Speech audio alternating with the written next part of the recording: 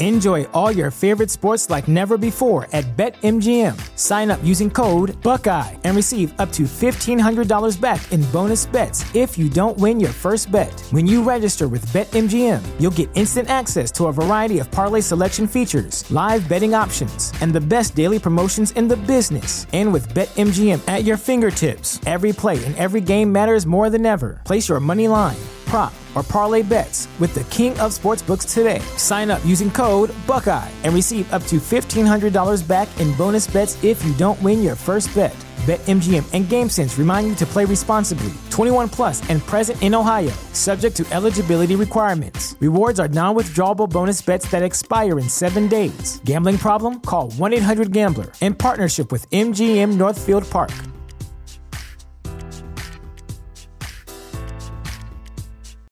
Without the ones like you, who work tirelessly to keep things running, everything would suddenly stop. Hospitals, factories, schools, and power plants, they all depend on you. No matter the weather, emergency, or time of day, you're the ones who get it done. At Grainger, we're here for you with professional-grade industrial supplies.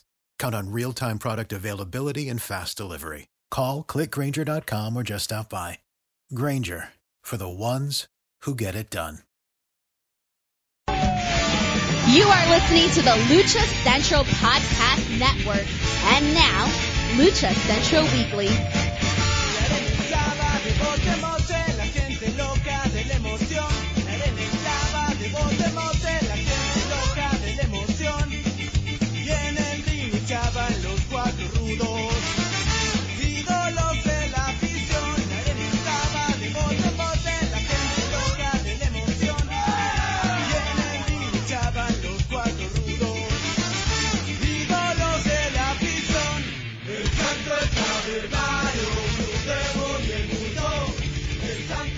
Hello and welcome to another edition of the Lucha Central Weekly Podcast. This is the podcast that lets you know all of the latest happening in the world of Lucha Libre.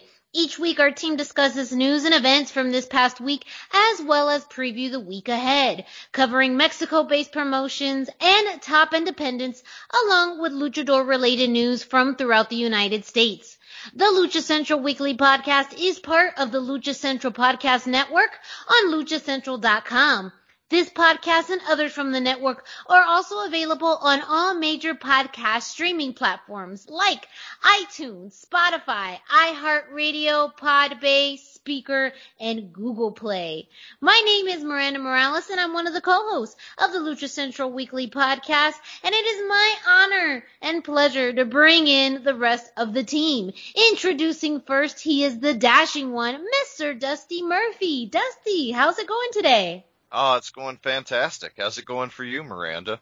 It is going well. We were bantering prior to recording on the heat. It is record-breaking heat all over the place, but especially out here on the West Coast. Humidity is what Dusty has, and that's a game I'm not playing. So I'll take my blow dryer / oven to the face over his level of humidity. But, you know, we can't do the rest of this show without the third member of this trio, and that's who? Who? It's the one and only Brendan Barr. That's who. What is this? Out of humidity? The ocean when it gets hot? What do you think happens to all that water when it gets hot? I don't even know the science of humidity. The last thing I ever remember, I remember probably learning this from the Magic School Bus. Like, not even real education. It was the Magic School Bus that taught me about the water cycle. And even though humidity wasn't part of it, I feel like it's a part of it. And in fairness, it is probably a lot more unbearably humid where Dusty's at. But yes. I'm certainly not. And for us, for us up here where we're not used to these high temperatures most of the year anyway, it's always, it hits 75 and some people are like, it's too hot, I'm going inside. So, that's where we're at. Well, we have a pretty stacked show for you this week. I know I always say that, but it's always true. So that's why I just warn you. It's a stacked show. We are going through all the promotions this week with news from shows this past weekend. Of course, AEW looks like they're coming back to somewhat of a regular schedule, and of course, our usuals this week in Lucha Libre history, and of course the way that we always start our shows, and that is the road back to shows with Brendan. Kind of. Most of the big news is going to be happening later in those, so I have a couple quick notes for the road back to shows. We're going to start with what I hope becomes a recurring trend here. Mexico City is still green. I hope I get to say that as long as I said Mexico City is still yellow. I mean, at the least. This means that those should be, by the end of the month, allowed of the arena that they're in. Some really nerdy people are speculating on how many people that will mean for Arena Mexico, but honestly, it means way more than the 1,500 we're allowed right now. I imagine that Dusty will have more speculation on what that'll mean for upcoming AAA events as well, but that's the good news there. City is green, and we're on it shows, which is fantastic. And then for the less good news, those of you who've been paying attention will know we've been talking a lot about Federation Wrestling over the past several weeks. They've been doing big announcements. They've been working so hard to keep us interested. And this week, a bunch of the bad news started to hit that we were really hoping wasn't going to happen around, we always talk about exciting new independent promotions have bad track records, and here we go. The first thing I saw, and I don't know what order you, Pep put up on LuchaCentral.com a story about pretty much all of the Ingobernables people individually posting on social media that they were not going to be able to make the Federation show. They all basically said logistical difficulties or something to that effect. And then later we saw that Federation Wrestling in their social media that they are going to have to postpone the show. I believe, was that the phrasing they used, or did they say cancel and reschedule? They said they were going to postpone, and that they were going to announce a date. Postpone. Yeah, they were going to announce a date in the future, though the announcement did not include a future date. Right, that's the part that was my big takeaway, but I didn't want to say the wrong phrasing. If they said postpone, that's a little different than we're canceling and we'll reschedule, which a lot have happened during COVID. Like, we're canceling for now. But, they're going to try and delay the date. They also use the term, logistical difficulties or something to that effect. So, as I was talking about with the team here off air, that sounds like this may be like a unified plan. Maybe they all realized they couldn't do the show. I'm speculating it might be related to the amount of ticket sales. They might be postponing to be allowed to have more people in the arena that they want to have. I'm not really sure, but because they're all talking about it using the same sort of language, I'm a little more optimistic that whenever they reschedule, we may still have our full main event, because without anybody from the Ingobernables crew, you have almost nobody in the main event, and you've lost a good number of people out of the Copa that was going to be one of their opener matches. So, maybe some good news will come if everybody can keep it together. I don't know. Did you guys have any observations or thoughts on this one? Yeah, go ahead, Dusty. Well, I still hadn't ordered my pay-per-view yet because I was hesitant to spend my money until I knew for sure that the show was going to happen. I guess that describes my level of belief in their ability to get the show off the ground. It just, everything about it felt a little amateur in an odd way. And despite they were offering real high caliber matches, but it felt like the anticipation and excitement just wasn't there the way it should have been. Yeah, I mean, so I was willing to be a little more excited because of the high caliber of matches, but I don't remember if we talked about this on air or not, but to your point about the early days of ordering the pay-per-view, it was still going to an email address that was being used for adult movies. So, wow. That really, it adds to that. Some inbox. Right? That adds to that feeling of hurried amateurishness.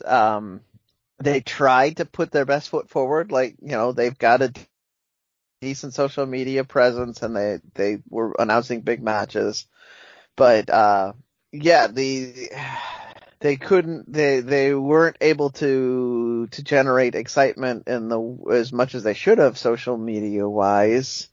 And, without television or anything else to do the work for them, it was really hard. They had that one AAA Invasion angle at the pay-per-view, but no follow-up since then, really. Yeah. I just echo Dusty's sentiments about, and we see this a lot too here in the U.S. is sometimes when a card is too good to be true, sometimes it is.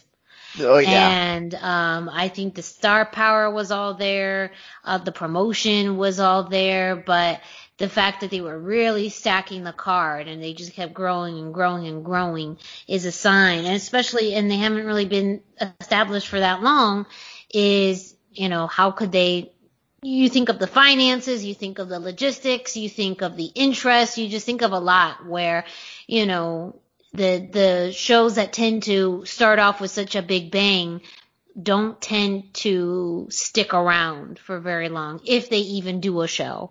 So I think that it just felt like it was too good to be true. And then as soon as, it was obvious that there was somewhat of a domino effect by having all of these stars bow out, that without a lot of people who they advertised, there wasn't going to be a way for them to keep up with what they had promised. But I don't know if it was, I would think that if it was maybe them canceling first or them having to reschedule first, that they would put the announcement out first before the luchadors started to put their announcements. It seems like the fact that they weren't able to come and make it really deeply impacted the show to the point where they weren't going to be able to run. Yeah, I think that goes back to Dusty's misgivings about it feeling kind of amateurish. I think that they probably didn't communicate clearly enough to the talent that they wanted to make an announcement first. Mm-hmm.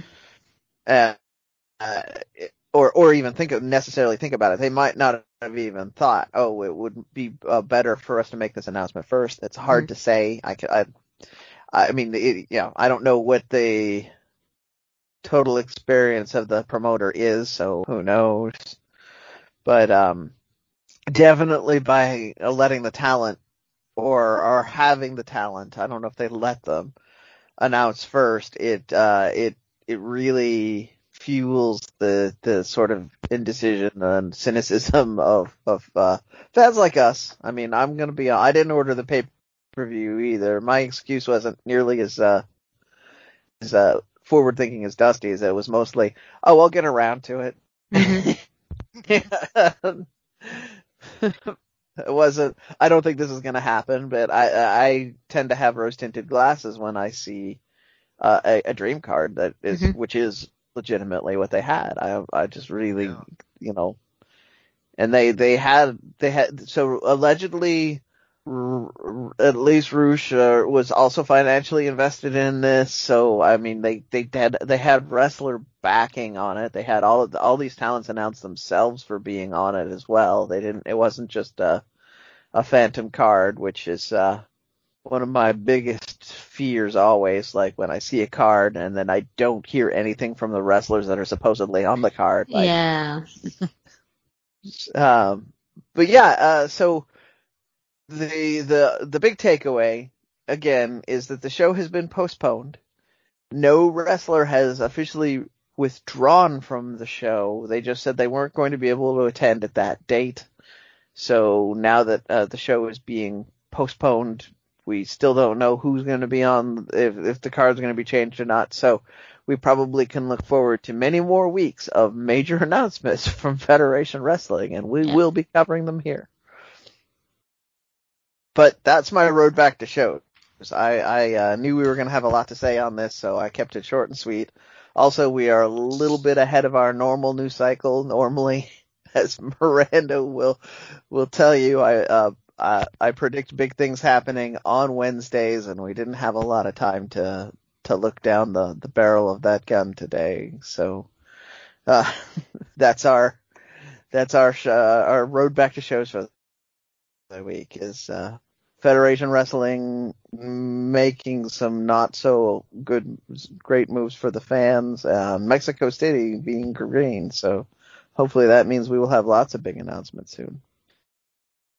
So I'm going to just jump right in, go over to the Indie Roundup. I have one match. I did post footage of this in our Facebook group. Mas Lucha put up some highlights from it. The Andrade match that was going to be happening in LA with Andrade, Viejito Suicida versus Hijo del Santo, Rey Leon, and Mysterioso did happen. It was a 2 out of 3 falls match, but the important fall, the third fall, Andrade directly got the pinfall over Hijo del Santo. So the post-match angles were around that. It sounds like Andrade was kind of being a little bit of the arrogant young buck sort of person, and that Santo's time is over and it's time for performers like him to take the spotlight. And they're very definitely trying to tease towards a singles match with each other. I don't know who would pick that up. Maybe it'll be the same promotion. Maybe it'll be one of these. They're very much trying to get that by putting this in front of an American crowd. They're very much trying to get this in front of more eyes in America. But you can guarantee they'd fill out a stadium anywhere in Mexico with that announcement too. So, that is that's the Lucha Central is the network, I believe is how we phrase that on our Facebook, for the Facebook group we have. Lucha Central News. Okay. Yeah. So, highlights are there. A couple of neat pictures went up. Jerry and Pep are always posting interesting things, but I did put Matt this there, and hopefully that means that somebody will put it on the YouTube channel at some point too. But that's my Indie Roundup. We had Andrade and Hijo del Santo. I mean, it was a 6-man match, but they very definitely were in the ring together, and Andrade got the best of them at this point, which was kind of interesting. Interesting. Yes. And that is the Lucha Central Weekly News group on Facebook. You can request to join that if you want to be a part of it. As Brendan mentioned, we do post links not only from Lucha Central, but of course there's others that post other links in there too, but a lot of links that are collected throughout the web focused on Lucha Libre. You can find that at Lucha Central Weekly News Facebook group. And thank you, Brendan, for both the Road Back to Shows and the Indie Roundup. Of course, make sure you stay tuned on what's going to come out. I wholeheartedly agree with Brendan one way or another. More news about Federación Federation Wrestling will be coming out in the next few weeks, whether that is an announcement of a new date or maybe some news that will be coming out regarding the circumstances of this date having to be postponed. One way or another. We all know how this works. More news is going to be coming out. But with that, let's kick it off to Denise Salcedo, who brings us this week's Lucha Central. Enjoy all your favorite sports like never before at BetMGM. Sign up using code Buckeye and receive up to $1,500 back in bonus bets if you don't win your first bet. When you register with BetMGM, you'll get instant access to a variety of parlay selection features, live betting options, and the best daily promotions in the business. And with BetMGM at your fingertips, every play and every game matters more than ever. Place your money line, prop, or parlay bets with the king of sportsbooks today. Sign up using code Buckeye and receive up to $1,500 back in bonus bets if you don't win your first bet. BetMGM and GameSense remind you to play responsibly. 21 plus and present in Ohio, subject to eligibility requirements. Rewards are non-withdrawable bonus bets that expire in 7 days. Gambling problem? Call 1-800-GAMBLER. In partnership with MGM Northfield Park.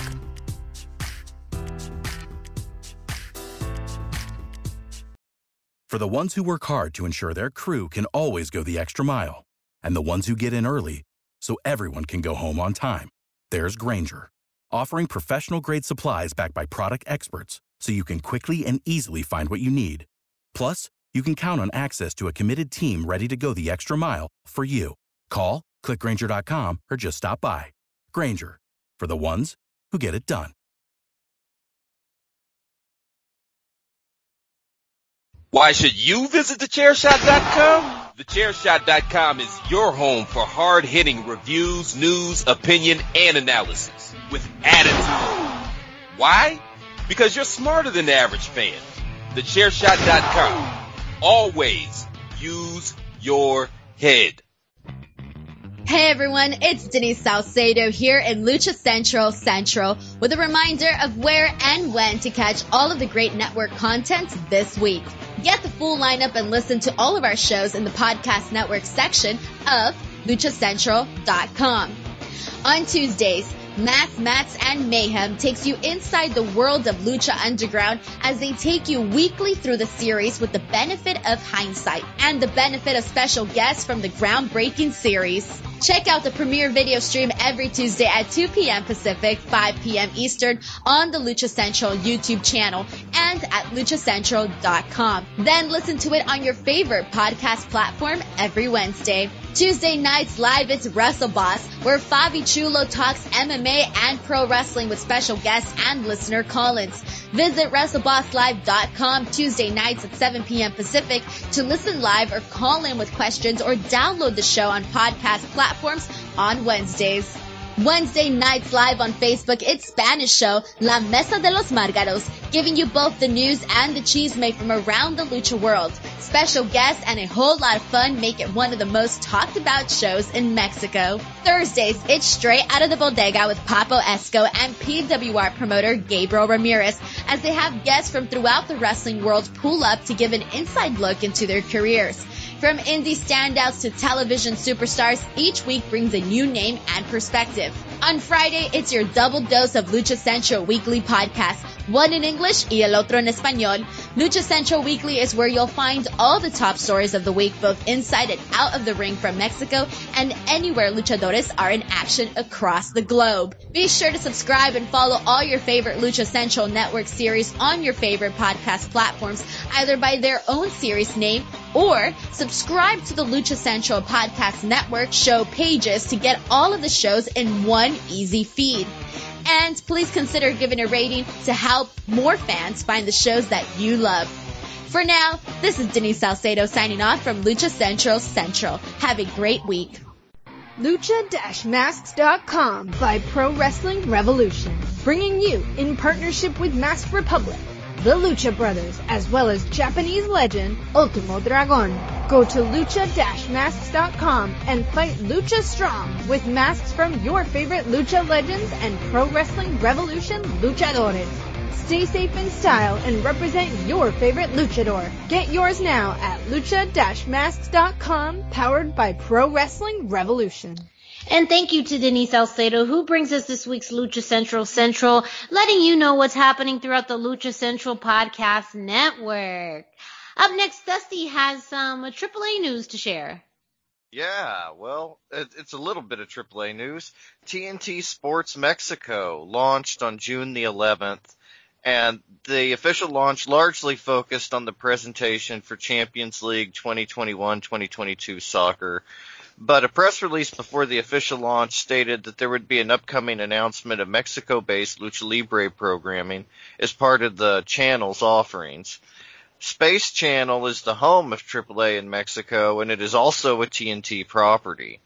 So Mexico Lucha Libre is most likely alluding to a AAA show, but it may be that the existing AAA programming for Space is now going to be shown in more places. It's a rather regional right now, and so it may be expanded, because from the initial announcements, it sounds like TNT Sports Mexico won't be an actual broadcast channel, but a branding package for the sports content airing on the TNT Turner family of channels in Mexico. So it'll really be interesting to see if this will improve the ease of finding AAA content in the U.S. once the dust is kind of settled on the lawsuit between AAA and Lucha Libre FMV. If it spreads the availability of Lucha, it's more likely that we'd be able to get more Lucha up here. The shows would be a little more consistently available, so that's all very exciting. And speaking of TNT, we have a full slate of AEW coming your way.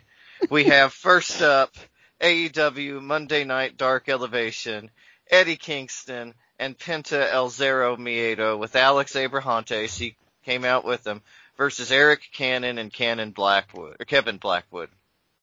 And this was actually a rematch of sorts between Eric Cannon and Eddie Kingston. They had squared off a few times in Chikara back in the day, and Eric was like a name on the indie scene a few years ago. Not that long ago, maybe. It seems a little shorter than it was, but, you know, it's nice to see him show up on the big stage. And it was also nice, it was nice to see Penta and Eddie tagging together in this match. I forgot how much I enjoyed their dynamic together when they had Eddie Kingston's family. And, you know, when he kind of took the Pac role there. So it's interesting to see him kind of taking the Phoenix role right now with Phoenix injured. But this match was awesome. I highly recommend you check it out. The finish was great. Kingston is tagged in, and Penta dazed Blackwoods with a fear factor. I mean, it looked amazing. And then Kingston followed up with a Saito suplex that the commentary called a half and half, and that cinched the win. It was a great match, and I hope it's a sign that we may see more of the Penta-Eddie Kingston alignment in the future. We've seen that the pairing that AEW kind of wants is Pac and Phoenix. You know, that seemed to be the tag team they were pushing before Phoenix's injury. So it would be interesting to kind of bring him into the dynamic and to have sort of an outside person for Penta to tag with at times. I just like the pairing. It also gives potential for story. So maybe we can get some consistent story out of having it happen this way. But yeah, it's true. So, carry on. Sorry, I just had to fire my shots. I appreciate it. Next up, we had Tuesday Dark. And our highlight match was All Ego Ethan Page at a 13-2 record versus Danny Limelight with a 3-7 record. And it was nice to see Danny Limelight back on Dark. Like, it'd been a little while, and he has consistently shown himself to be one of the most versatile performers in AEW, and this week's match was no exception. I'm honestly not sure why Danny isn't all elite yet, as I think he would be one of the strongest signings to their roster.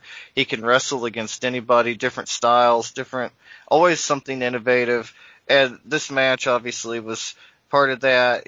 His opponent on this match again was All Ego Ethan Page, and he seemed to be the only guy in Daly's Place that wasn't a fan of Danny Limelight. And I mean, like, it's true, like, everybody, it was just cool how much they enjoyed him. Danny hit a fantastic tightrope walk into a flipped neck breaker, but it wasn't enough as Ethan Page was able to pick up the win with the ego's edge at the 4-minute and 20-second mark. Then we had, not Wednesday night, but Friday night Dynamite. It'll be Friday, clear up through the end of June. June 30th will be the first Wednesday show, but we'll get to that in a moment. But anyway, first up, we had Christian Cage versus Angelico. This was a pretty good opening match. I really enjoyed it, but my problem with it was it wasn't about Angelico or Jack Evans. It was just a tool towards furthering the feud between Christian and Matt Hardy. But Christian versus Matt Hardy in 2021 really does nothing for me. Like, I'm not even trying to be rude, but they were both the least interesting guys of their respective tag teams. And so, like, it kind of shows in the feud. You know what I mean? Like, I follow you. Yeah, I mean, Christian's look and his work is perfectly solid, and he hasn't looked bad at all. But at the same time, he hasn't really looked great. And to have somebody with such limitless charisma and limitless ability like Angelico lose to 47-year-old Christian, who could be putting over younger talent, it wasn't for me. And but I enjoyed the match, just the dynamic of it, the actuality of it wasn't for me. And then after the match, go ahead, sorry. I had an interesting observation on watching this. They have this great story for them where Angelico and Jack Evans are the hitmen for Matt Hardy, but they're not giving them the credibility by letting them win against people on Dynamite. They need to be able to come out and do some real damage on Dynamite so that it feels like this is a legitimate threat to Christian Cage, because that will help Cage be a better babyface. But yeah, sorry, that was just my weird observation of it. It goes back to kind of the bigger story about, Dark and even Elevation and how they tie into Dynamite, and sometimes they don't. Like when Dusty was going into Ethan Page's stats, like 13-2, I was like, how? Like how has he had that many matches? And if he's always on Dark or Elevation, okay, that makes sense. But then that doesn't translate into Dynamite. So I just feel like there's opportunities where they can do more continuity, like you also mentioned, with the pairing of Eddie Kingston and Penta, that, that would be really well showcased on Dynamite. But maybe because storyline they don't have of any way of explaining it other than Jon Moxley's out because he had a baby, like they say, it's not important enough to put. So like they have 3 products literally that will more continuously be on 3 days in a row, back to back to back. So there's so many opportunities for continuity that it just seems like they really use Dark and Elevation as a way to bolster up people's numbers or rankings. But then when it comes to Dynamite, it doesn't even matter. It almost feels like it's 2 to 3 completely separate products, which if that's something that they're going to go for eventually, that's okay. But that doesn't seem like that's the master plan either. So start using it more for continuity and have things that start on Dark eventually matriculate into Dynamite. Sometimes they have things from Dynamite into Dark. Every so often you'll see Jon Moxley or Kenny Omega or one of those big, fight wrestlers on these other shows. But more times than not, it's a way to give Ethan Page 13 matches because we'll never see him on Dynamite. But they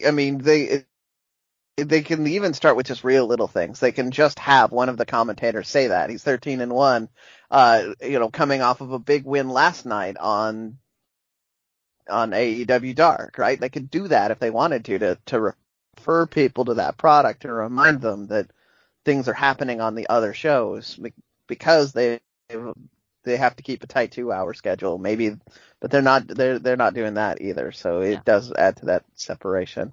Yes. We've totally derailed you, Dusty. Yeah, sorry about that. No, it's okay. I agreed with all points, actually. Like, this is right up my alley. But we did have another match that we kind of mentioned, the Penta and Eddie Kingston. We had Pac, Penta, and Eddie Kingston versus the Young Bucks and Cutler. Brandon Cutler. Don Callis joined commentary on this match. It was very fast-paced. I enjoyed that, but it was a bit predictable finish. I found the addition of Eddie Kingston interesting. This was before the dark match even, so it was especially interesting Friday night. But it was obvious from the moment that it was announced that Cutler was in the match, that his job was to take the pin, because the Bucks aren't going to lay down for 3 seconds. That's not what they're there for.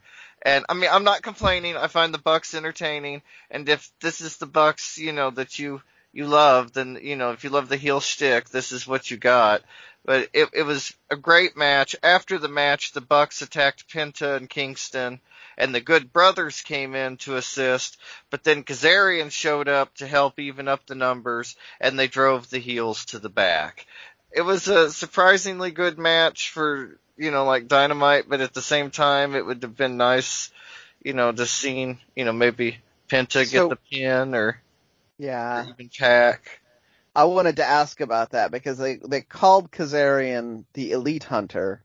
Yeah. This is the first time I've seen or heard that he's like acting on any sort of beef he has with them. Obviously, because they broke up the tag team, we can fill in the blank that he would have beef. But are you aware of it? Like, has this happened somewhere on maybe Dark or Elevation? I did not see it on Dark or Elevation. I thought maybe Being the Elite or one of the the YouTube shows. I don't watch those very regularly, so that's they probably did it on. But I he noticed is a that regular too. on BTE. Yeah, and then our main event, we had Cage and Hobbs versus Hangman Page and Dark Order's 10. Yeah. This was such a great match, like so good.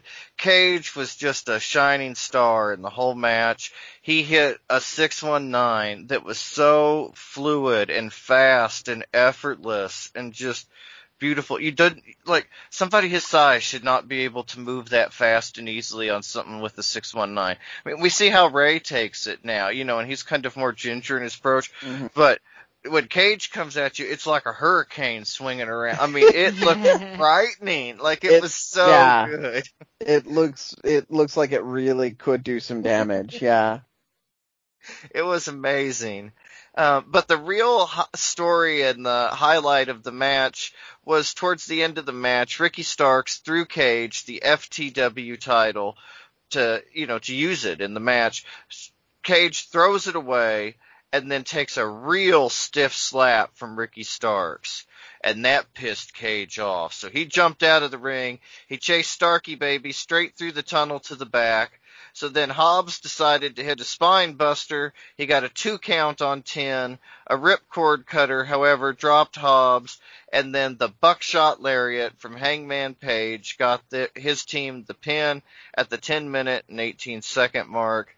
There was a lot going on in this match, but the best part for me was that continued and evolving split of Team Taz being the biggest story.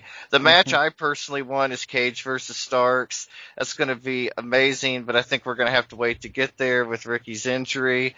But Hobbs versus Cage will be good, and I'd be good with that too. The two big guys, the powerhouses.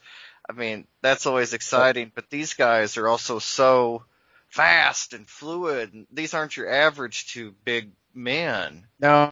Man. Oh, no, they're both super. Like, Hobbs is basically what Cage was 5 years ago, and Cage hasn't slowed down very much since that time. So, yeah. Assuming that's the way they go with the story, but yeah, I that's what I want. Like, well, my prediction is that we're going to have Cage versus Starks whenever he's healthy for the FTW championship, because they're going to have to take the FTW belt off of Cage. Yeah. That would be awesome. Yeah, and that's the match I really want out of the Team Taz. And there's been rumors we're going to see Hook wrestle, sometime in the next 4 weeks or so. And so it seems like that'll be brought into part of it too. And also, this was the first match in a long time that I felt like Hangman Adam Page felt like a big deal and an important deal. And I'm always good with that, too. Big fan of his, even though it's not Lucha. But yeah, that was awesome. And then we had an announcement this last week that July, we're back starting June 30th, but all of July, Dynamite is back to Wednesday nights, and they have a special schedule for the first month of shows on the road. July 7th in Miami is the Road Rager. July 14th in Austin, Texas is Fyter Fest Night 1. July 21st in Dallas, Texas is Fyter Fest Night 2. And July 28th in Charlotte, North Carolina is Fight for the Fallen. And they also, the June 30th show will be the final Daily's Place show, and they're making a big deal out of an announcement coming this Friday, the 18th, June the 18th, for what the main event will be on the first Wednesday night Dynamite back. And most people are assuming that it's Andrade, that we're going to see Andrade's first match. And so I'm terribly excited for that. That is the one thing you skipped, was that we got a vignette of Andrade on this week's episode, too. So we didn't get much. For those of you that are wanting to hear what's going on, it was probably a half minute. He didn't say much. They mostly just showed him dressed up real fancy. Yeah, he was wearing a white pinstripe double-breasted suit, and he had his La Sombra pendant on his necklace. He looked like a gangster. It was amazing. Very old school, very classic look. Yeah, I mean, I go ahead. In my opinion, they should have done these things in reverse. They should have given us this vignette last week, and then had him walk out, cut that promo this week. The crowd would have popped a lot more, I guarantee it. Yeah. But too late. It's my understanding that they're back to no crowds, that it's mostly just wrestlers at ringside. And so I think that the reason they pulled out Andrade when they did was there was just a crowd there. Yeah. But the crowd seemed real baffled. I don't know if it was just the boos from Vicky and the lack of music, but yeah. Well, I mean, they could have still done the same thing, where if they did a vignette first, if they even waited a week, because ultimately, if we're not even going to see him wrestle until the end of July, what was the rush of bringing him in? You could have still done a vignette, and then when you did have a crowd, and because it could have still been he couldn't have been announced, and now fans would have still been a little bit more familiar. But I kind of agree with that thought process, and just maybe delaying it a little bit of time if they had really no plans to have him in the ring until July. Yeah. Well, and I just miss the old school vignette intros. Yeah. They even got it right with Eva Marie. Yeah. Yep. How can they get it right with Eva Marie and AEW can't get it right with Andrade? No. It's frustrating. I feel dirty now. But yeah, I think that's the only logical spot for that main event. Their last Daily's Place show would be Andrade. If I had to pick an opponent, I think Phoenix is supposed to be healed up right around then. So let's say Phoenix. Yes. Now you're just fantasy booking. Well, we know they listen to the show, so TK, just take some notes from us. That's free advice, TK. That's free advice, Too good a businessman not to take the free advice. Mm-hmm. Oh. You've paid for worse.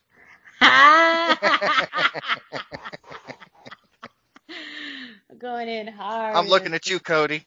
Oh. He named names. Where's the lie?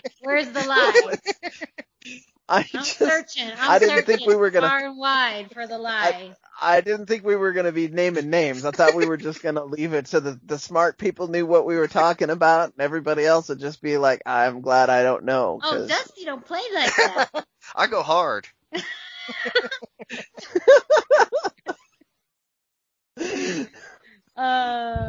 Well, thank you, Dusty, for both the AAA news and AEW review. Of course, you can check out the results for these AEW shows on LuchaCentral.com and let us know your thoughts on this week's AEW. What are your thoughts on the matches that we've talked about? AEW going back on the road and, our hypothesis as far as when Andrade will be making his in-ring debut. But up next, we have NXT. This past Sunday, we had In Your House, numero dos, which is not really the name, but it was just, my flair on it. But NXT In Your House happened this week, and I love the throwback vibe that they did more this year than they did during last year's show. So, really appreciate that. NXT just... It's just so hard. I mean, sometimes they don't, rarely do they miss the mark. I just feel like rarely do they miss the mark in a lot of things that they do. But let me go into In Your House with the results. We started off the show with the winner takes all match for the NXT Tag Team Championships and the North American Championships. Champions Bronson Reed and MSK faced Legado del Fantasma. I was kind of surprised that this match was starting the show, just because I had pretty high expectations. And, again, I kind of booked myself into a corner where I truly thought Legado was going to win this. This would have been a great opportunity for someone else to get the pinfall while, one of the other champions looked strong. But the match itself was really entertaining. The chemistry, surprisingly, between Bronson Reed and MSK was really good. They did some good trios work, for a team that hasn't been, on TV together very much, and on paper just together to fight Legado del Fantasma. There was some really good quick tags between the three, especially MSK, but Bronson Reed was very surprising. But eventually, throughout the match, Legado del Fantasma was able to kind of, again, leverage some momentum by, taking out Bronson Reed for a little bit. And again, MSK kind of just struggled with Legado del Fantasma kind of being everywhere. But, again, I think NXT just loved the sound of Bronson Reed hitting Santos Escobar, because outside of the ring towards the end of the match, you had Bronson Reed just ram Santos Escobar into the side of the barrier, completely taking it out. Last week, he rammed Santos into it with a pretty good ricochet, but this week he completely plowed him through. So, that was, that was the opening for MSK to take out, Joaquin Wilde and Raul Mendoza for the win. And this one, it was a great entertaining match. Again, I feel like actually Bronson Reed and MSK really, shined really bright. Of course, Legado del Fantasma did as well, but it makes me really wonder what's next for them. And we've been wondering that really now for quite some time since Santos had lost the Cruiserweight Championship. It made sense for him to kind of point his direction to the North American Championship. And of course, Joaquin Wilde and Raul Mendoza is still on that track for the Tag Championships. But this is now the third, fourth championship opportunity that they've had that they've lost. Yeah. And it seems like the tag team championship scene is going in a different direction against, the Grizzled Young Vets and Tommaso Ciampa and Timothy Thatcher possibly. So I feel like they're going to move away from them. Now the next feud that Legado really has to be in, really, they need to shine bright. There was some thoughts, and we talked about this off air, if, maybe they could go up against another faction like Hit Row. But they're really trying to build up Hit Row, and I can't imagine them having them lose to Hit Row if they're really doing their best to build them up as a new faction, as a threat. So it makes me wonder what else could be next for them if they're really no longer in the tag scene. Maybe Santos has, an opportunity for the North American Championship again, because he technically wasn't the one that was gotten pinned, and so maybe he's going to shoot for more of a one-on-one opportunity. But it makes me really wonder what the next step could be for Legado. So it's unfortunate that you started off by commenting on the fact that NXT rarely misses the mark, because I felt like that's what they did with this. You had a great opening match. You had 3 guys in Bronson Reed and MSK that could have come out looking great and being elevated even in a loss, whereas Legado del Fantasma, by losing, has only lost value. They're no longer credible in the tag team division. Santos did such an excellent job of being a cringy heel in this match that he's not really credible as a heavyweight threat, which is fine, sort of, but it's not raising his value. Nobody's going to think he legitimately is going to beat Bronson Reed. So yeah, well, and now, I mean, they've been kind of notorious for the tactics that they use, utilizing that, triple team in any opportunity, interfering in each other's matches. So that doesn't quite surprise me, though. Again, it just seems coming from a completely different direction, because Santos won the Cruiserweight Championship unification match. Right. And this is this is why I think it's a misstep, because they did a beautiful job of being really good heels and cheating to win, and the MSK and Bronson Reed did a really good job of gelling together as a team, doing high flying, exciting moves, mostly forcing the match to become more legal and pure whenever they took control of it. So had Legado del Fantasma managed to cheat and win, that would have been on brand for everything they did. It would have still elevated the other 3 guys, and it makes Santos a credible heel threat to any title, even though he would have had one. Whereas now you're nobody's. I won't say nobody. It's not easy to take the threat seriously, even if he gets a one-on-one match. You're gonna be expecting, him to just cheat the whole time and probably not win. And that's, so I feel like they had a really hot commodity in Legado del Fantasma, and they're already looking past that towards, Strickland's faction to be the next, the next big group. And I do feel they made a misstep here. You can't, it's hard with the talent they've got to have a bad match. So it's nothing I always want to, anytime I'm being negative here, I always want to make sure the performers did an excellent job. There was not a bad match. It was very entertaining. I just didn't like the way that it turned, basically.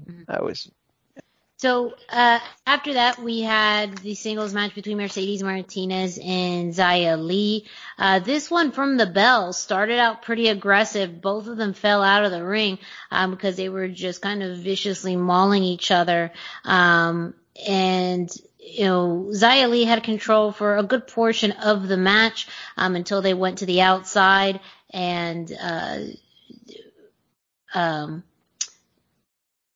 Mercedes Martinez was able to avoid a pretty big kick, move out of the ring post, or move away from the ring post, where Xia Li kind of did a hard kick, and that helped kind of with her momentum going back into the ring. However, one of her associates, Xia Li's associates from Tian Sha, kept kind of interfering in the match, kept getting in the way, and that kind of helped lead to enough of a distraction for Xia Li to get the win, with a beautiful kick. Afterwards, Mercedes Martinez, though, got a chair to kind of be the equalizer in the ring, and that led to a stare down with Mi Ying, who is the leader of Tian Sha, and very much of a mystical moment where she grabbed the throat of Mercedes Martinez and shoved her off into the barricade. So it looks like this match in particular, this program is going to keep on going, and we may see more of a role from Mi Ying, her take more of a bigger step in the ring, or just a bigger presence within the program. Yeah, that's actually, my view on that is most people without you reminding them that Xia Li actually got the win, most people are just going to remember that moment after where Mia did. So it really seems to be more about getting the Mercedes Martinez aligned against someone else in this group. Mm-hmm. Yeah, very true. Up next, we had the NXT Women's Championship match, Raquel Gonzalez versus Ember Moon. This one, Ember, like she has in the past, really had to utilize her speed right away. She started with a drop kick, and she had to really keep up aggressively with speed in order to face and tackle Raquel's strength.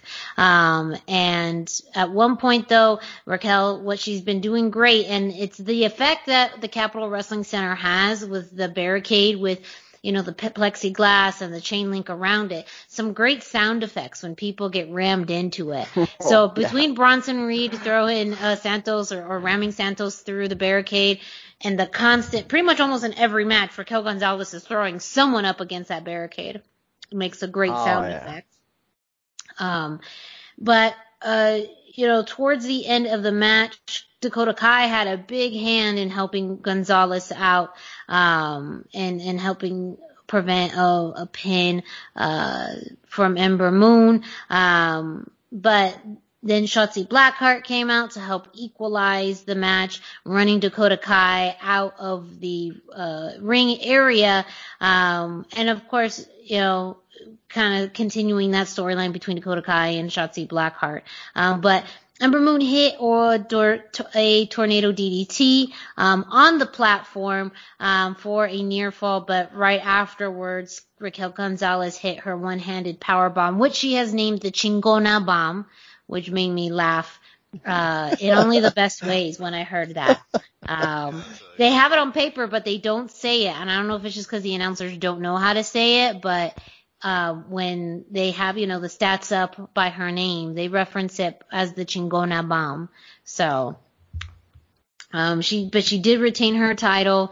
And, it does seem like, and I'll talk a little bit later about, what's next, but, Raquel Gonzalez has gotten her revenge against Ember Moon, not only in defending her championship, but, the fact that, Ember and Shotzi took away their NXT Women's title run, just on the same night that they were awarded those titles. And then finally, we had the NXT Fatal 5-Way Championship match. Karrion Kross defending his title against Adam Cole, Kyle O'Reilly, Johnny Gargano, and Pete Dunne.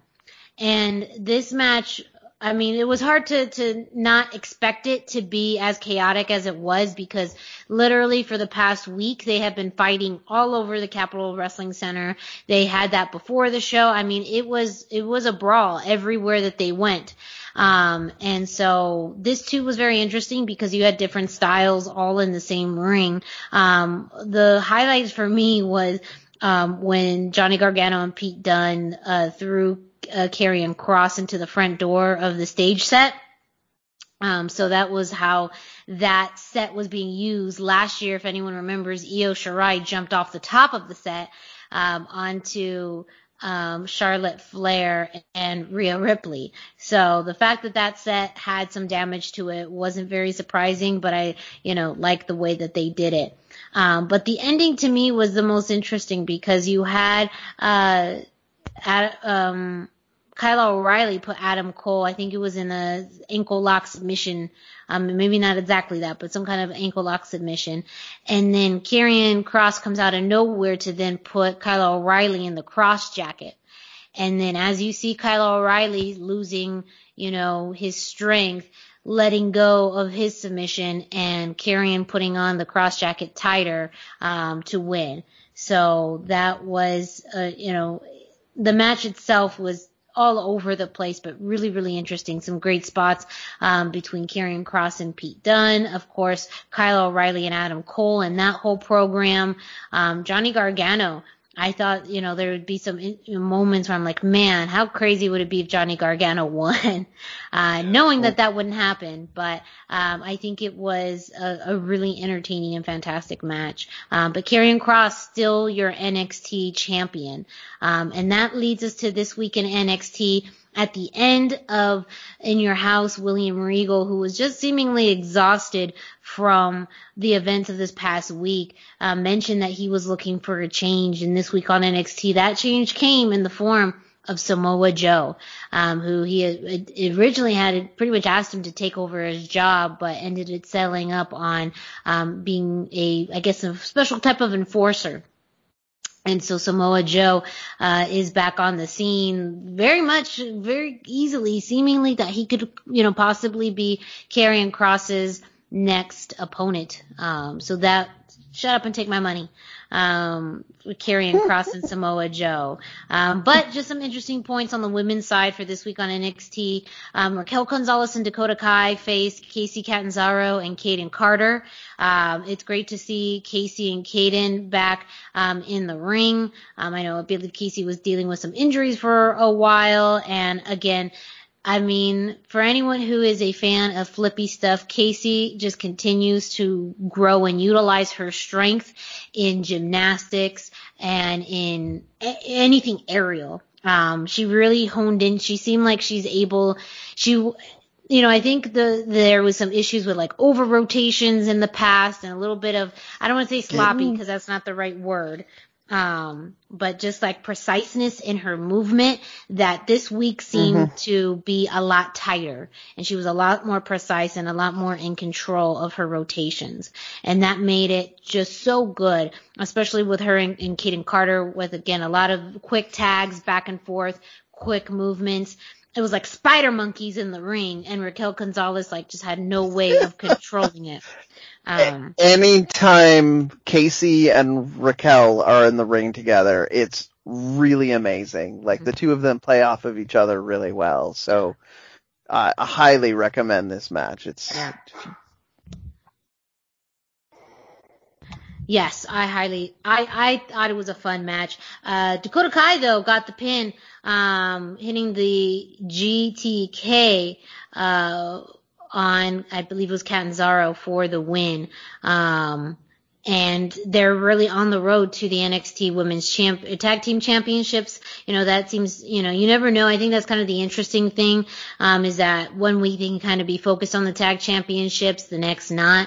But, there's going to be a line for the NXT Women's Championship, because Io Shirai came out later in the show. She wanted to announce who she wanted to face next, but Candice LeRae came out and interrupted her, pretty much tying in this larger storyline that Io Shirai is friends with Poppy. Candice LeRae is partners with Indy Hartwell.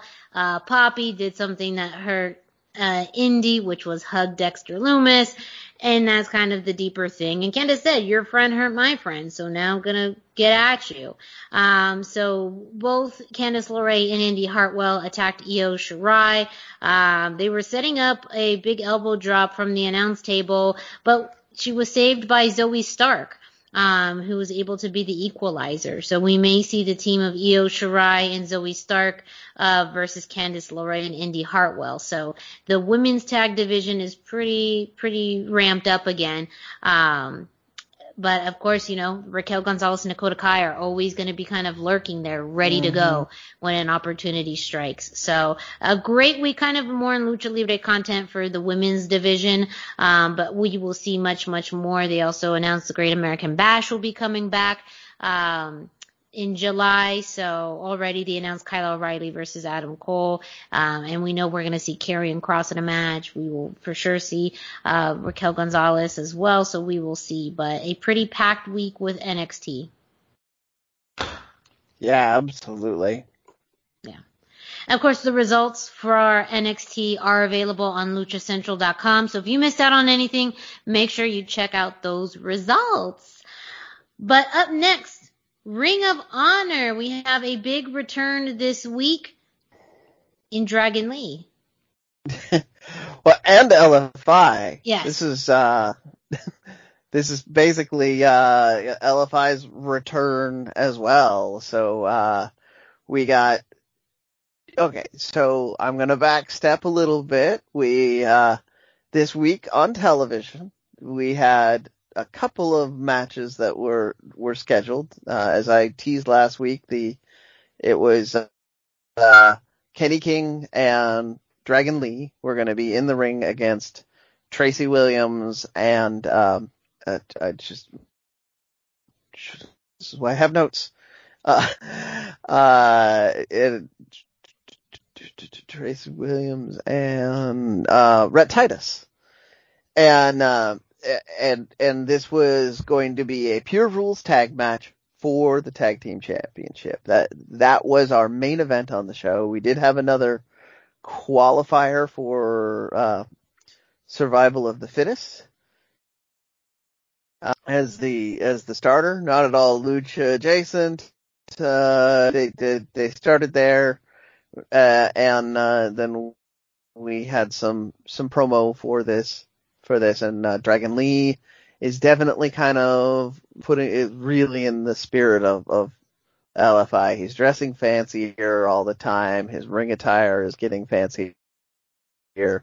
Really good stuff. But unfortunately, this match suffered from being on TV instead of the pay-per-view it was scheduled to be for. It was a good match. It was a great match for TV, but it wasn't the over-the-top spectacular that you would get on a pay-per-view. They were clearly editing and cutting away at times, so yeah, you kind of missed a bunch of it. I don't know if you guys watched this one or not yet, but I did enjoy it. I loved it. And once again, this is my story this week. The foundation did come out on top on this one, and I really wanted to see them, to see the rematch. I mean, maybe it was always going to be the way they were going to win at the pay-per-view, even if, Dragon Lee had been there, but, you know, I kind of wanted to see a little bit of a reset to where they were at before Dragon Lee got hurt, and then go from there. Mm-hmm. But, I mean, it's still a very great episode of ROH. I'm not going to, I'm not going to hate it. I'm certainly not mad, and I'm not mad about next week's match that they showed the graphic for, which is Dragon Lee challenging for the other title that was defended. Maybe he wins this one. Hopefully that's what happens, is we'll realign things. But, that was our ROH for this week. Definitely we're going to have more news next week. With LFI back in action. That was, I did gloss over, I almost forgot that was our big ending, is, both factions wound up brawling while, and basically ate sandwiches. I mean, they were there to just enjoy the show. They were just, hey, let the chaos ensue. Why step in when right? All of their competition could beat each other up? Yeah, no, I enjoyed that part. Because the first time they came, they turned it into a three-way brawl for reasons, but this makes more sense. Just let them beat each other up, and we will just enjoy the show from up here. And I mean, it's great. So hopefully we get more of this. Now that LFI's back, we should see this three-way feud they've been building really intensify, and maybe, just maybe, we will see that building towards a pay-per-view match with kind of a 4 versus 4 versus 4. That'd be my ideal thing. But you gotta get, that would mean that you wouldn't get Rush defending the heavyweight title in that pay-per-view, so may not happen that way. Well, now we're going to take you through a little tour of history with This Week in Lucha Libre History. Yeah, that's right. Now it's time for This Week in Lucha Libre History. Be sure to check in at luchacentral.com every single day for this day in Lucha Libre by Pep Carrera. He's got information on their birth dates, anniversaries, matches of the day, amazing videos, and even more, and it's all about Lucha Libre, and that's at luchacentral.com, your centralized place for all things Lucha Libre. This week we chose June the 17th, 2000, when the Padrísimo Lucha Libre show was held. This was the first and only time that CMLL and AAA have worked together on a major show or a televised show.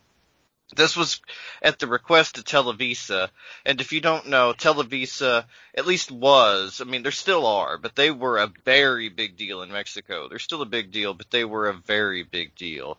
They are a TV network that is national, and not only that, at that time they owned most of the local affiliates in Mexico, and a lot of the radio stations as well. So when Televisa wanted it, they had to agree. And even though they can't get along, and one company or the other has always refused to work any interpromotional angles, Televisa was able to step in and make it happen one time as a special Father's Day show. And what was really interesting to me about the show was that due to the backstage politics, this wasn't AAA versus CMLL.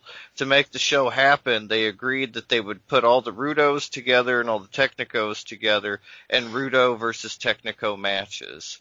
And so that was kind of interesting too. The match that really stood out to me was the best 2 out of 3 falls 8-man tag team match. Brazo de Plata, Rayo de Jalisco Jr., La Parca, and Octagon defeated Abismo Negro, Cybernetico, Piros Jr., and Shocker. And this is a fun match. Back in the VHS tape trading days, I had a video of this show, and I always loved this match. Like, where you get to see this kind of lineup and mixture. And I also wanted to mention this match because people listening to the podcast, you might not, like, so especially newer fans, might not know Shocker, but he was awesome. Like, and he's kind of like an elder statesman of Lucha now, but he could really go and was really exciting and impressive as a younger wrestler. And you know, and if you're like me and you still have your Mil Percente Guapo shirt, this is the Shocker you know and love. So that's like best of both worlds. Yeah. What did you think, Brendan? Oh, I loved it. I mostly was focusing on the like you said, the mix and match that they had. So I was like, oh, it was interesting to see that. I really liked that Televisa was, for lack of a better term, the adult in the room that forced the kids to get along so that we got this show. We were joking about it, but I'm gonna say it. This really is the true Forbidden Door. Like, ne'er shall the two meet, really. Like, this is, in all of wrestling, there is no greater promotional animosity I can think of than these two promotions. Like, one side or the other is always angry at the other one. AAA's formation was because they were upset with the way CMLL was handling things, and then, I mean, so it's been there. I was, but I was, one of the things I've always talked about that makes Lucha so different, energy-wise and visually-wise to American sports was, like you said, this was a Father's Day show. And first off, anybody who's heard us speculating about what the ring would look like in a bullfighting arena, this match was in a bullfighting arena, and that visual alone was very cool. But they were scanning over the crowd, and you're seeing, like, bored-looking dads sitting next to their kids, and, you know, it looked, you know, and the very over-the-top grandma who was really into this was also there. It looked like going to a Sunday afternoon baseball game. Yeah, like, it did. Yeah. It had that feel. Which is, yeah. And then maybe it was Televisa's influence or something, but you had more of a big sporting event feel by having having performers come out and sing to start the show, and having the band play the anthems. I mean, just all in all, it felt more like a traditional sporting event, and then these crazy masked men came out and did this very visual spectacle thing. it's a nice little time capsule because you're getting some of the best wrestlers and some of the best periods of time. Like Dusty mentioned a few. You also had Hector Garza and I had made a couple notes on other really interesting like young presenters. You had both Tirantes on the show, I believe. Yeah. I believe Tirantes and Tirantes Juniors were on. Yeah. Fun stuff. Go ahead, Miranda. No. I was gonna say I remember too, like the especially in the beginning, the welcome that Tirantes got was pretty big. But even having both referees, CMLL and a AAA referee there. I mean, you've seen matches with two referees, but that was kind of the interesting thing about having a dual promotion event. I think what fascinated me the most was the setup of having the Rudos versus Technicals and how that being very interpromotional. So it wasn't necessarily CMLL versus AAA. And that's almost like, thinking about it from a perspective of, any bigger promotion. But yeah, say if it was WWE and AEW, that's like having Bobby Lashley and Kenny Omega on the same team, And so that's fascinating. And it completely, you understand like why they would need to do that politically to say, well, it's not going to be one promotion over the other, because how are you ever going to book that? How are you ever going to book who wins and loses? But in the case of this show, it was, good guys versus bad guys. And in this case, all of the Technicals, the good guys won. And it was because it was also more of a feel good event, and it was more of a showcase because you had singers and dancers, and it was, more of an event. So I can see how it got put together, but on paper you see, AAA versus CMLL, or at least at some point that's how it may have been sold. But at the end of the day, it was a joint effort, which was still a big deal for these two companies to work together, to have their wrestlers work together, in, something very open like this. But you're also, go ahead. I just remembered a thing when you were talking about it again, about the booking on it. There was a documentary on AWA that I believe it's still up on Netflix, where they talked about indie promoters trying to come together and create a super show. And the biggest setback on that was all of the promoters came in there with the mentality of my guy has to win. And so historically, we're not just speculating. This was a thing that happened. You can go see the history of Supercard, AWA Supercard, and know that show did not do the numbers it could have with the talent that was on there, because nobody could agree who was going to win a match.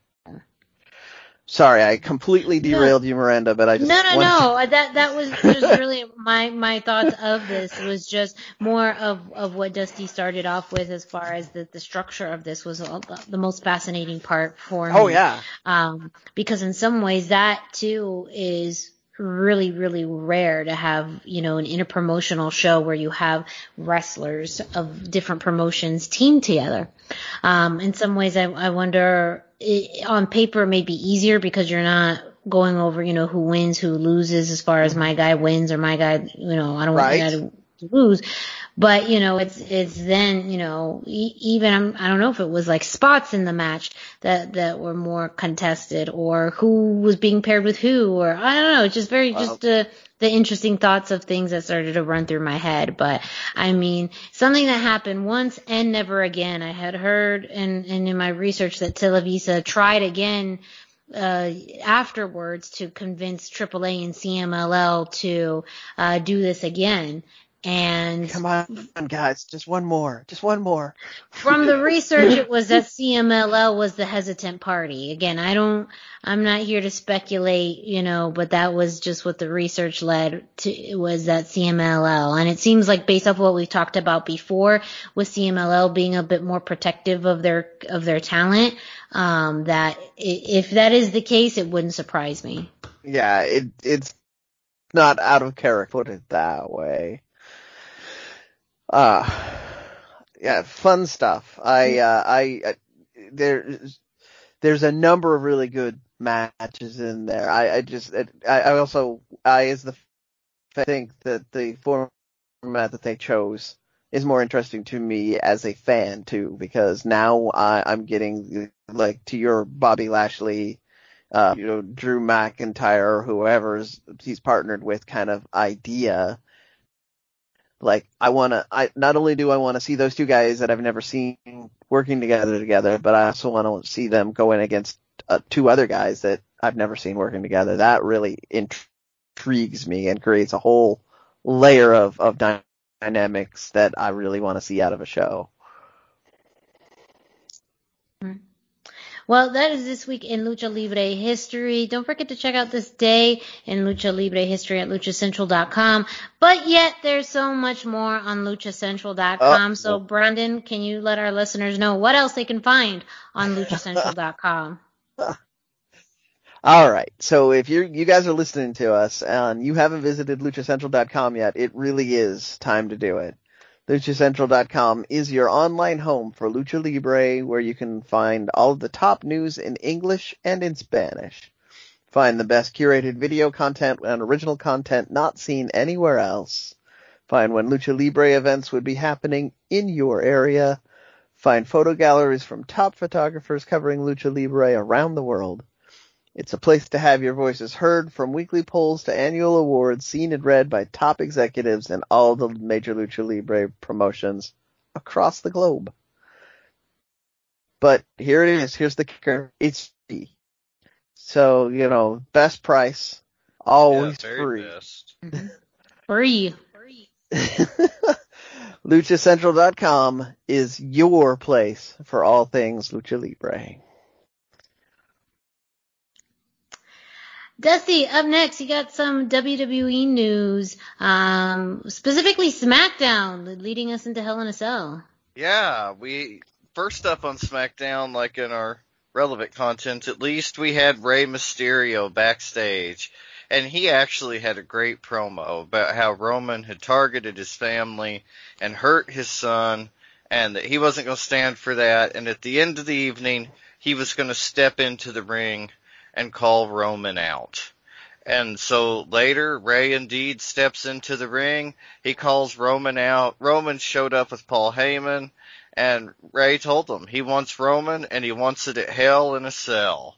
And then he whipped a kendo stick out of nowhere and wailed on Roman a little. Roman was able to grab the kendo stick and turn the tables before Dominic showed up with the second kendo stick to interrupt a spear attempt from Roman to Rey, and he subsequently took one of the gnarliest power bombs in recent history. It was an amazing visual. Roman just picked him up and yeeted him right over the ropes. Like, it was awesome. And then awesome flashback there. And so then Roman's just casually strolling out. Rey runs down to check on Dominic, and Roman just turns around and punts Rey in the head. And that ended the episode. Then on Talking Smack, Paul Heyman was on. He said at the end of the episode he would announce their decision, and they agreed to accept Rey's challenge for a Hell in the Cell match between Roman Reigns and Rey Mysterio. And this is actually Rey Mysterio's first appearance in a Hell in a Cell match, but this is Roman's fifth appearance, giving Roman the clear advantage in the match, so I don't think the Roman Reigns show will be over anytime soon. I'm not even sure that this feud has very long legs, because allegedly the penciled-in main event for SummerSlam is John Cena versus Roman Reigns, so we will see where this goes, but at least Rey Mysterio in a main event and in his first Hell in a Cell match this Sunday, so you don't want to miss that. No, not at all. Yeah, it's a great kind of feather in Roman Reigns' cap to go up against, a legend that is Rey Mysterio. Mm-hmm. It is, and I understand this criticism or just this critique, because I feel the same way about it, as far as Hell in a Cell is usually reserved for, pretty longer feuds, or the end of a feud, or a feud that has escalated to the point where the only way to settle it is in Hell in a Cell. And because this one is a little bit more rushed, with, this story not being too long. It's hard to kind of buy into why does it need to be in Hell in a Cell. Granted, I think the story behind it with the attack on Dominic is a good one. I mean, anytime anyone messes with his kid, like, very understandable. But right. I feel like if they would have just made this a little bit longer or more intense, then the build up to Hell in a Cell would have been a little bit more believable. But, I still think it's going to be a very interesting match, a great one too, because, as much as Rey has the size disadvantage, he definitely has the experience advantage. And Rey has faced much larger competitors throughout, a good portion of his career. Yeah. But He's a giant killer. Yeah. Yeah. But I also do not see Roman losing whatsoever. Nope. I don't either. Like, SmackDown, for better or for worse, is just the Roman Reigns show right now. Like, that's the direction they're heading in. And I don't see them derailing that for a Rey Mysterio win, especially if what their plan for SummerSlam is the showdown between Roman and John Cena. Like, that's a big money match, and that's, arguably more important than Rey versus Roman. So, I mean, I get it, but yeah, it feels weird to use a Hell in a Cell match for this. Feels like they just shoehorned one in. That's the problem with having all of your pay-per-views crammed in together, is that and then having weeks of repetitive booking instead of forwarding storylines, is suddenly you're like, oh crap, we've got a pay-per-view next week, we gotta get somebody on it. But to the point, it's Rey Mysterio in the main event on a pay-per-view, so, I mean, even though I know he's probably going to die, and be thrown off of, I'm still gonna watch it. Yeah, I'm excited for this match, and it's Rey Mysterio's first Hell in a Cell match, and that's pretty interesting this far into his career, and as long as he's been around the WWE thing, and so yeah, I mean, like, there's a lot of positives to look forward to in this as well. Oh yeah. Yeah. Well, the results for both Monday Night Raw and Friday Night SmackDown are available on LuchaCentral.com, as well as Hell in a Cell. I am sure the results will be up after the pay-per-view this Sunday, and we're going to talk about it on next week's show. So make sure you stay tuned. We're definitely going to be giving our feedback on that match at Hell in a Cell. But a detour, maybe not a detour, because it makes it feel like that's not the right road, but this is the right road because it is on the rundown that we use. NWA. And this may sound like a detour because we don't normally talk about the NWA, but they have continued to grow their lucha presence, and that has continued on this week's show. This week on NWA Power, Aaron Stevens was facing PJ Hawks. And their match ended in a no contest when La Rebellion, which is Bestia 666 and Mecha Wolf, interfered. They just came out and beat up everybody. They even beat up Luke Hawx, which is PJ's dad, and they have no sympathy for the son. So in one case with WWE, Roman Reigns is beating up someone's son, Dominic Mysterio. In NWA, Bestia Mega Wolf beat up PJ Hawk, who is Luke Hawk's son. And then they had a quick promo, which was somewhat bilingual, mainly in English, but they did speak in Spanish, which again, for NWA, shocks me. But Bestia Mega will pretty much confirm that they are on a hunt for the tag titles. They're a hunt for gold. They are a hunt to establish themselves in the NWA. And so they're going to take out anyone who stands in their way. And I thought this was a great way of showing some of that dominance and that strength and their presence as more of a wild card factor within not only the tag division, but the entire NWA. I want to throw some Twitter shade at them. While we've been recording the show, they tweeted about this. And they referred to Mecha Wolf and Bestia as coming from AAA wrestling. Dusty's Rebellion. Dusty's reaction explains that perfectly. The whole point of La Rebellion is they were a breakaway group from AAA, so that NWA. If you're listening to the show, because we know all the big people listen, we will help you get your copyright next time. Sorry, carry on.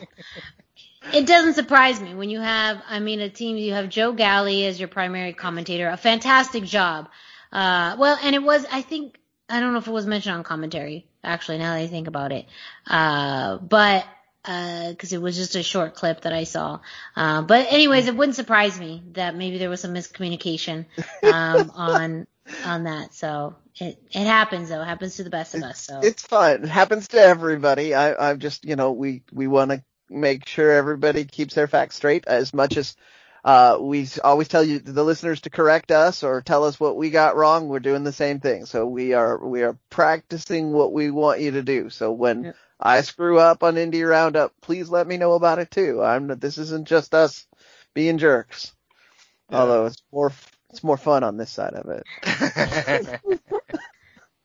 We also had a triple threat match. It's a 3-way qualifier to determine the new NWA, or it's a qualifier match that will determine the new NWA national champion. So there will be a series of matches to determine who's going to qualify for the ultimate match. We had Fred Rosser versus JTG versus El Rudo, known by many people as Sam Adonis. And so Sam was kind of the odd man out at first, approaching JTG, approaching Fred Rosser. Neither one of them wanted anything to do with El Rudo, and ended up attacking them together. But El Rudo had a great double neck breaker after he was walking the ropes, and then he also had he took advantage of a near fall, taking Rosser out of the ring. He then slapped JTG, who then put him in a crucifix, into a neck breaker for the pin.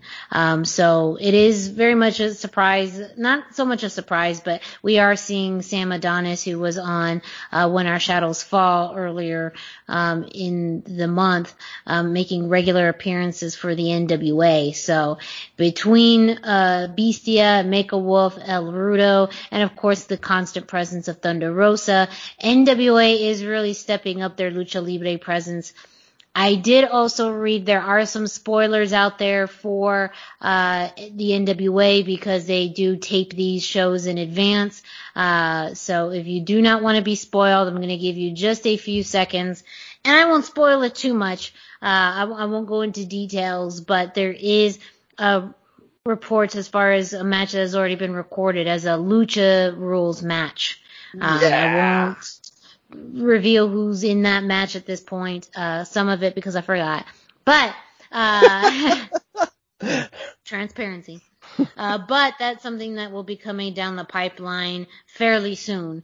It was just recently recorded. So the fact that the NWA is looking to have a Lucha style match, or a Lucha Rules match on Power, is a very big step, one that I did not expect to see the NWA move into. So I'm gonna help us pay our bills a little bit here and point out that Sam Adonis is a bona fide luchador who even has a segment in the Eat Like a Luchador book. See what I did there? That's true. Yep. Yes. So go buy your copy of Eat Like a Luchador and then watch Sam Adonis in the NWA, or if you don't want to watch Sam Adonis in the NWA, he's all over the indies. There'll be other places to catch him. That is true. He is all over the independent scene throughout the U.S. We did see him in AAA just recently. We will likely see him again in AAA at some point, and of course seems to be maybe a regular staple now in the NWA. So we will see, but. Again, maybe an unexpected source of Lucha Libre content, the NWA. make sure you check it out. They do have some clips available on their YouTube channel, but right now they are currently through Fight TV. You do have to purchase that. You can purchase, I believe, a group of shows. I think up to like a 4-pack for Power. Yeah, but again, if you are looking for some maybe new, innovative Lucha Libre content or a promotion you weren't very familiar with or didn't think had Lucha Libre content, NWA may be your cup of tea. But with that, up next we have Impact Wrestling, and this past Saturday we had Against All Odds, and a few matches that Lucha Libre fans may have been interested in or want to know about. One of them being the 5-way match to determine the number 1 contender for the Impact X Division Championship. Not necessarily luchadors in here, but I always relate the X Division to much more of a high-flying, quick style division, very much in alignment with Lucha Libre. And this match itself, too, proved that. You had Petey Williams versus Ace Austin versus Trey Miguel versus Chris Bay versus Rohit Raju. And this one, I like how in the beginning of the match they hit Ace Austin and Trey Miguel. They found themselves brawling outside the ring, and they've had very much of a long history of story between the two, in and out for years now. So that's great that they can use this match to kind of address that. But Petey Williams was looking great in this match, looking pretty much like better than ever. He did it was kind of fitting because Chris Bay has been in, I think, looking more and more like Shawn Michaels and his gear. So very much Shawn Michaels inspired gear. And, he was put in a sharpshooter by Petey Williams. So I mean, I don't know. That's just one of those little things that as wrestling fans, some stories always come full circle, even when it has nothing to do with the people who were originally in the story. But it was also interesting because, in that you had Trey Miguel, who locked Ace Austin in a leg lock, Petey Williams, who had Bay in the sharpshooter, and then Rohit Raju, the only thing he could do, and this was simultaneous. So at this point, you could have had 2 tap outs. Rohit Raju had to break it up, really, in order for him to save his chance at winning the match. But towards the end, Madman Fulton came out and just destroyed and laid out everyone, which was this almost like, in the Power Rangers, when all the Power Zoids came together, It was kind of like that because he hit them with like 2 choke slams and a power bomb simultaneously. So it was like a Power Zoid of power bombs and choke slams. Is my best way. Yeah. Is my best way to that's a good explanation. Yeah. That was just my genius just coming out. But, in a shocking, maybe not so shocking turn of events, too, the referee deemed it a no contest. So nobody won because Madman came out and laid out everyone. Now, in theory, it makes sense because, when someone interferes and takes out everyone, there's nothing that you can do. Maybe if there was more of a sneaky attack or interference, that could have been excused. But literally, he took out everybody all at once. So I don't know then what this is going to allude to. The one thing is that these matches are great, but that's very constant in the X division. Multi-man championship matches, multi-man number 1 contenders matches, and after a while you got to break it up. The Iron Man match between TJP and Josh Alexander was fantastic, but one of the more rare occasions as of late of a one-on-one match. So I don't know how they're going to determine this. It could be a scramble, it could be a 5-way, it could, literally any type of style of match that they've done to do this, they've done. But, who knows if, they're going to throw in something interesting. I know this is not for a championship match, but maybe a contendership, but, I would love to see an Ultimate X match come back as, maybe a briefcase or something hanging from the X, as more of a definitive way, because at this point you're trying to find a definitive way to determine a new number 1 contender. But again, if you just are a fan of fast-paced, quick, flippy matches. This is a great one to watch. We also had Decay challenging for the Impact World Tag Team Champions versus Violent by Design, specifically Diener and Rhino. Crazy Steve started the match, and he got in a hot tag to Torres, who was in the ring with Rhino. And that itself was a really interesting match. Mm-hmm. Well, actually, so technically the tag happened with Diener first, but I got ahead of myself and jumped into Rhino because that to me was the money. To see Torres and Rhino in the ring together. But Black Taurus too, I mean, had a beautiful standing drop kick from the top rope. In coming in. I mean, Black Taurus is one where his versatility still is amazing. He could still be so agile, but he's a big brute of a guy. So I've just really enjoyed him in this match. The match itself was pretty quick, but Violent by Design got the win and retained the Impact Tag Team Championships. You know, it is what it is. I feel like this may not be the last time you see him. It may be, because the tag division within Impact 2 is kind of all over the place. You know, Finn Juice is out. The Good Brothers seem to be out. Maybe this is a longer story with Decay. Who knows? But it also seems like Violent by Design is, you know, they're going to hold on to those tag titles for quite some time. But again, the fact that Black Taurus is in some really great matches, maybe not in-depth storyline, but that's not what Impact is known for at this time. So, you know, but you get some great matches. Absolutely. Then we had the main event for the Impact World Championship, Moose versus Kenny Omega. It was announced earlier in the week that this match would be happening at Daily's Place, so that's AEW territory. And a very interesting commentary lineup. You had Don Callis, Tony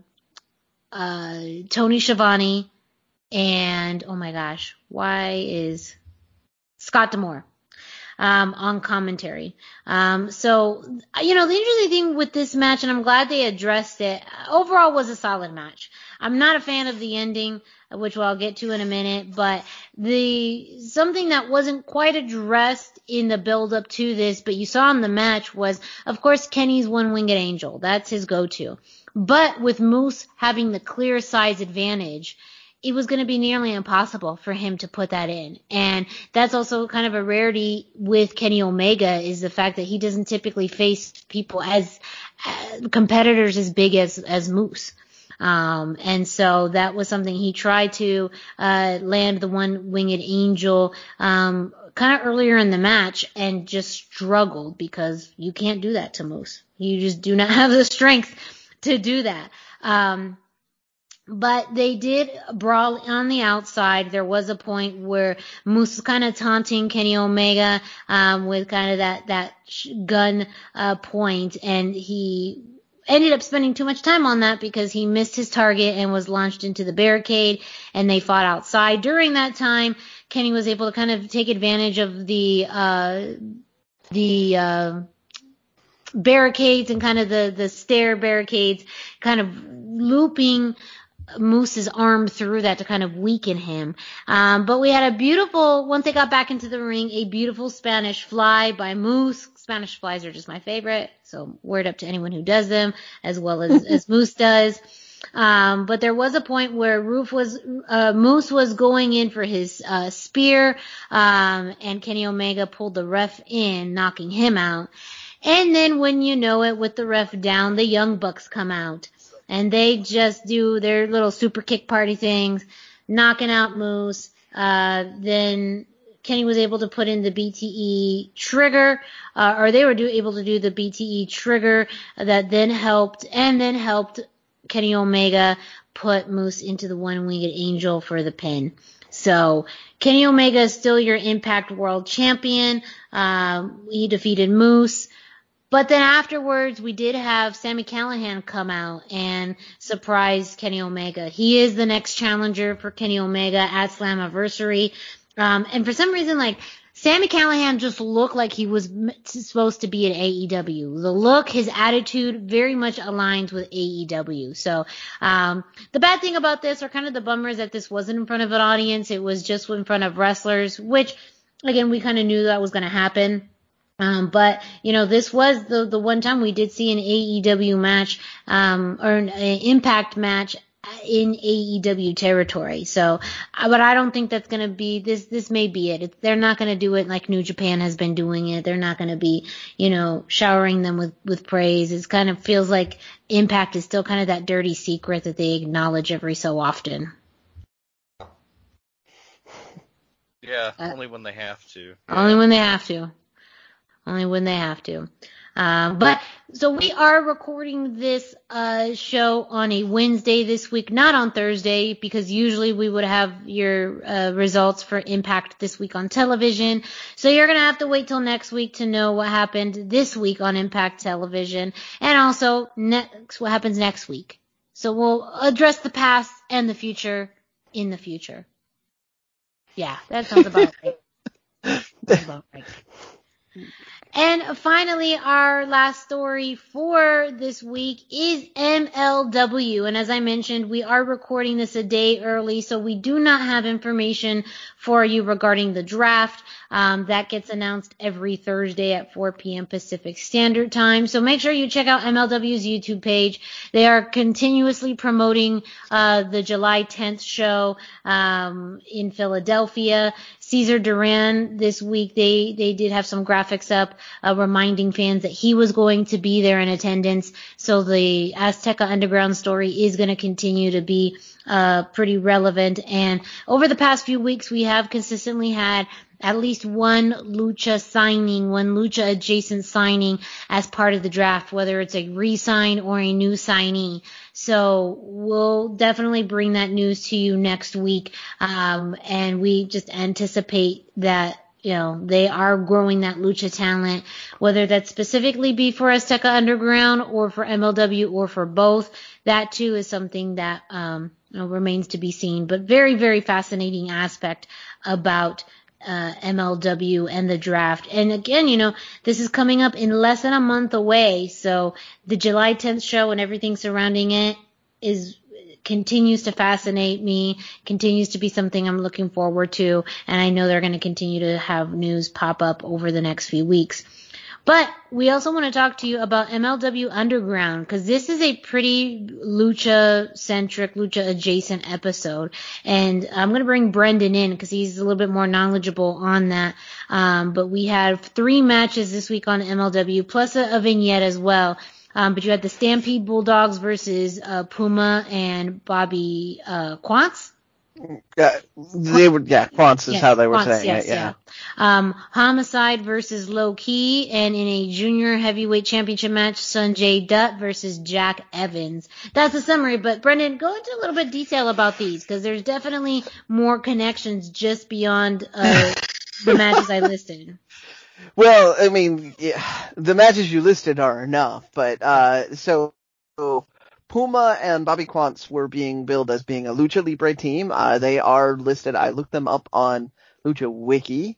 Bobby Quance is a West Coast wrestler who primarily wrestled in Mexico for a good period of time before this, and was in XPW. So that is a promotion that a lot of Lucha Libre fans will be familiar with. There are a number of Pumas. I could not find one that had that exact match. He looked like a West Coast wrestler to me as well. He's not one that I recognized, but they were billing him as coming to them out of CMLL.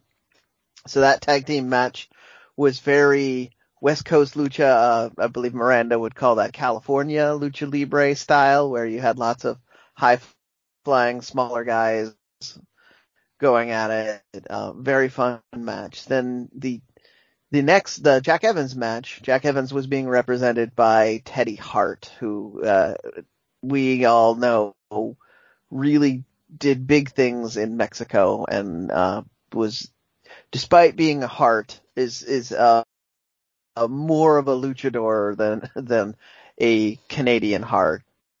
Yeah. But mileage will vary on this. But and then Jack Evans, of course, he hadn't gone down and made his big name in AAA yet. He was very young in this, but we all know him today from being we just talked about him in last week in our segment on This Week in Lucha Libre History, and we talk about either him or Angelico almost every week on AEW now. He's kind of a staple. This match was designed more to feature Sanjay Dutt, but again, if you want to see kind of the young, before he hurt himself a lot, Jack Evans is a fun one to watch.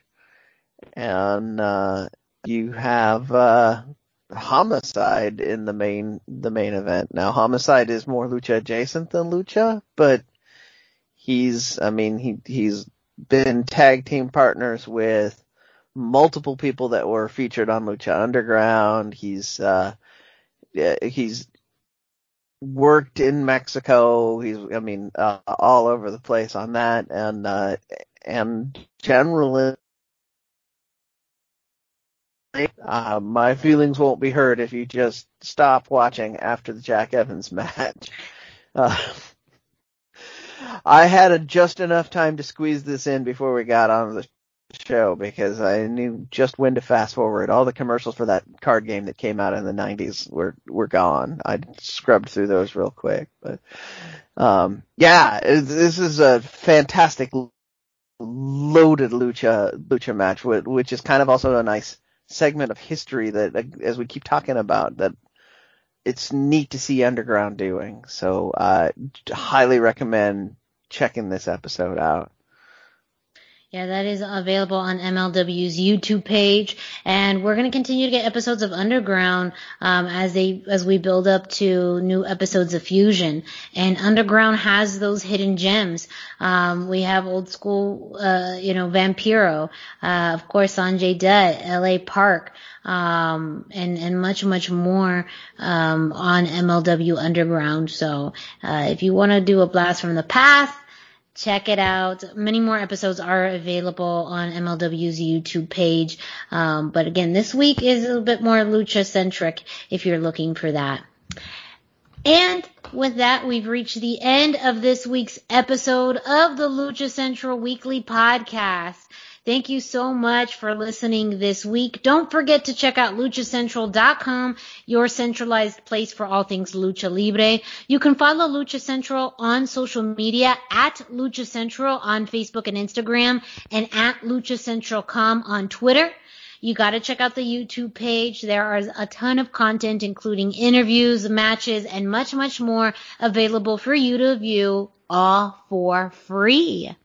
And while you're at it, why don't you go ahead and follow us on social media? Dusty, can you let our listeners know where they can find you? Yeah, I am on Instagram at Dusty Murphy, and I am on Facebook at facebook.com/Dusty Murphy. And Brendan, where can our listeners find you? I am 321 T-Shirt Guy. That's the numbers 321. And then T-Shirt Guy is all spelled out. I am on Facebook. I am on Instagram. And as you heard it already, I'm on Twitter.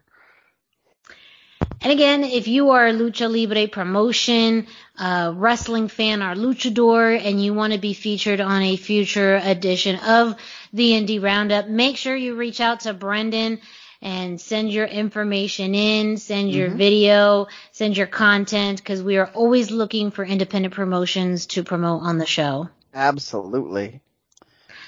And me, Miranda Morales, you can find me on Instagram and Facebook at the #Miranda. Hashtag spelled out, the #Miranda. Go ahead and give us a follow. Let us know your thoughts on the show. Give us just anything you'd like to share with us. Go ahead and reach out to us on social media. You may be listening to the show on your favorite podcast streaming platform like Spotify, iTunes, Google Play, iHeartRadio, and more.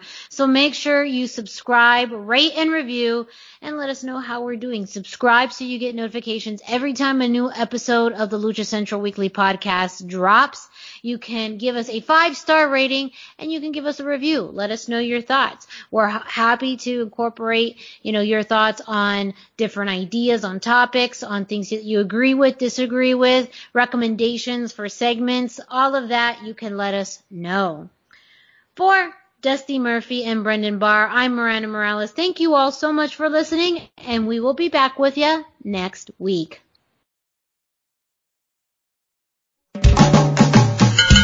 Respetable público, lucharán a 2 de 3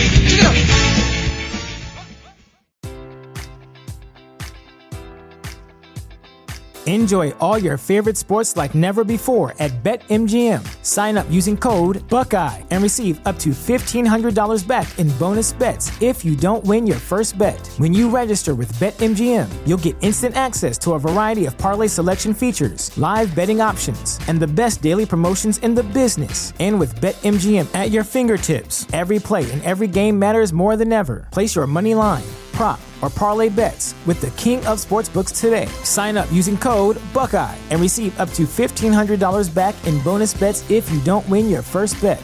BetMGM and GameSense remind you to play responsibly. 21 plus and present in Ohio, subject to eligibility requirements. Rewards are non-withdrawable bonus bets that expire in 7 days. Gambling problem? Call 1-800-GAMBLER. In partnership with MGM Northfield Park.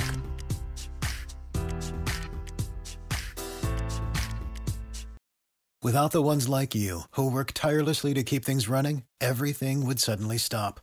Hospitals, factories, schools, and power plants, they all depend on you.